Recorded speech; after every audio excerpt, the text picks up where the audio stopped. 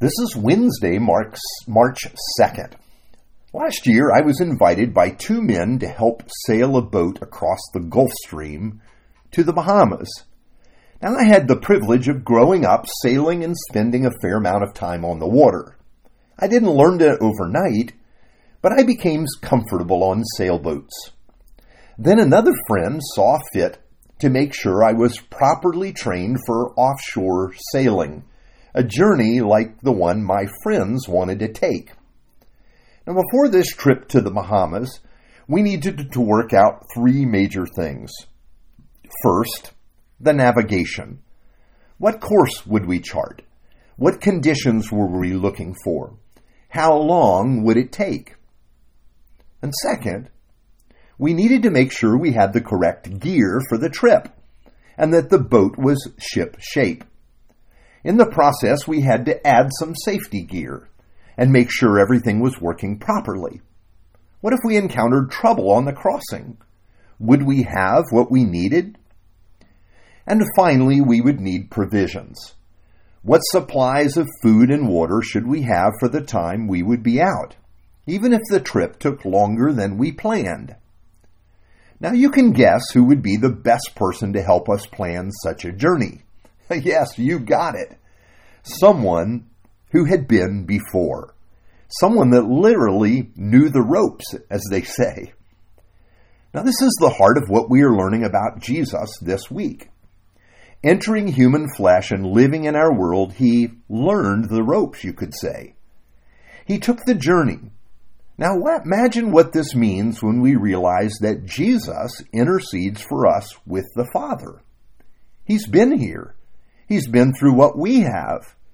Can you see how uniquely this equips him to be our high priest? Here's our scripture. Hebrews chapter 4, verse 15 to 16.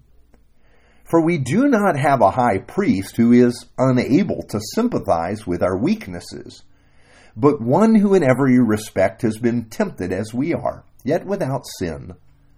Let us then with confidence draw near to the throne of grace, that we may receive mercy and find grace to help in time of need. Yes, because Jesus has been on the journey, we want to ask him for help. That's what prayer is. Here the connection is made between Jesus' priestly role for us and our being able to freely come to God, taking our cares and needs to the one that loves us. Now, during the days when these words were written, the priesthood had fallen on difficult times. What happened? Well, the priesthood had become political, about holding positions of power and authority in the land rather than really serving the people. In reality, it had become corrupt. Priests, and especially the high priest, knew little of the weaknesses that beset ordinary people. There were two problems with this. First, you had no confidence that the high priest knew God and could stand before God on your behalf. And second, if your priest did not know your condition, how could he be your mediator? Now, the writer of Hebrews tells us we could have no better high priest than Jesus. He sits at the right hand of the Father, and even more, he knows us. I want to tell you what happened in the sailing crossing. First, when we set out, the weather was not optimal, to say the least. A strong winter storm swept across South Florida, and even attempting a crossing at that time would have been dangerous and unadvisable. Wisdom meant delaying our departure, but again, it took wisdom to know this. Knowing before going is important. And second, when later we did set out, we had an equipment failure that required a temporary repair. Again, not the best situation, but being prepared made all the difference. Now, as we reflect on the care of Jesus, we remember that there is no one better to guide us and to represent us before the Father. You know why? The storms will come. And when we cry out, we want to know that we will be heard. We want to know that someone understands. And Jesus knows what we need. Jesus will provide the grace and mercy we require. And yes, ultimately, we did make that crossing safely. What began in a storm ended in calm and beauty that is the reminder of how good God is and how gracious He is toward those that come to Him.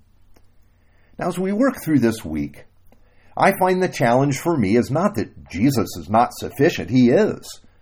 But often I fail to come to Him. I fail to seek Him for grace and mercy. And this text reminds me that this is Jesus' calling. This is why the Father appointed Him as my high priest. Because I know Jesus, because He knows our conditions, and He knows the ropes, we can freely come to Him and know that the response will always be grace. We need not fear approaching Jesus. He will always deal gently with us. Let's pray. Father God, forgive me for thinking I can do it on my own, for thinking I can be self-sufficient. I am weak, but You are strong. I ask that You guide me by Your mighty arm. Provide me with confidence in coming to You, knowing that I need Your grace and mercy every day. For I pray in the name of Jesus. Amen.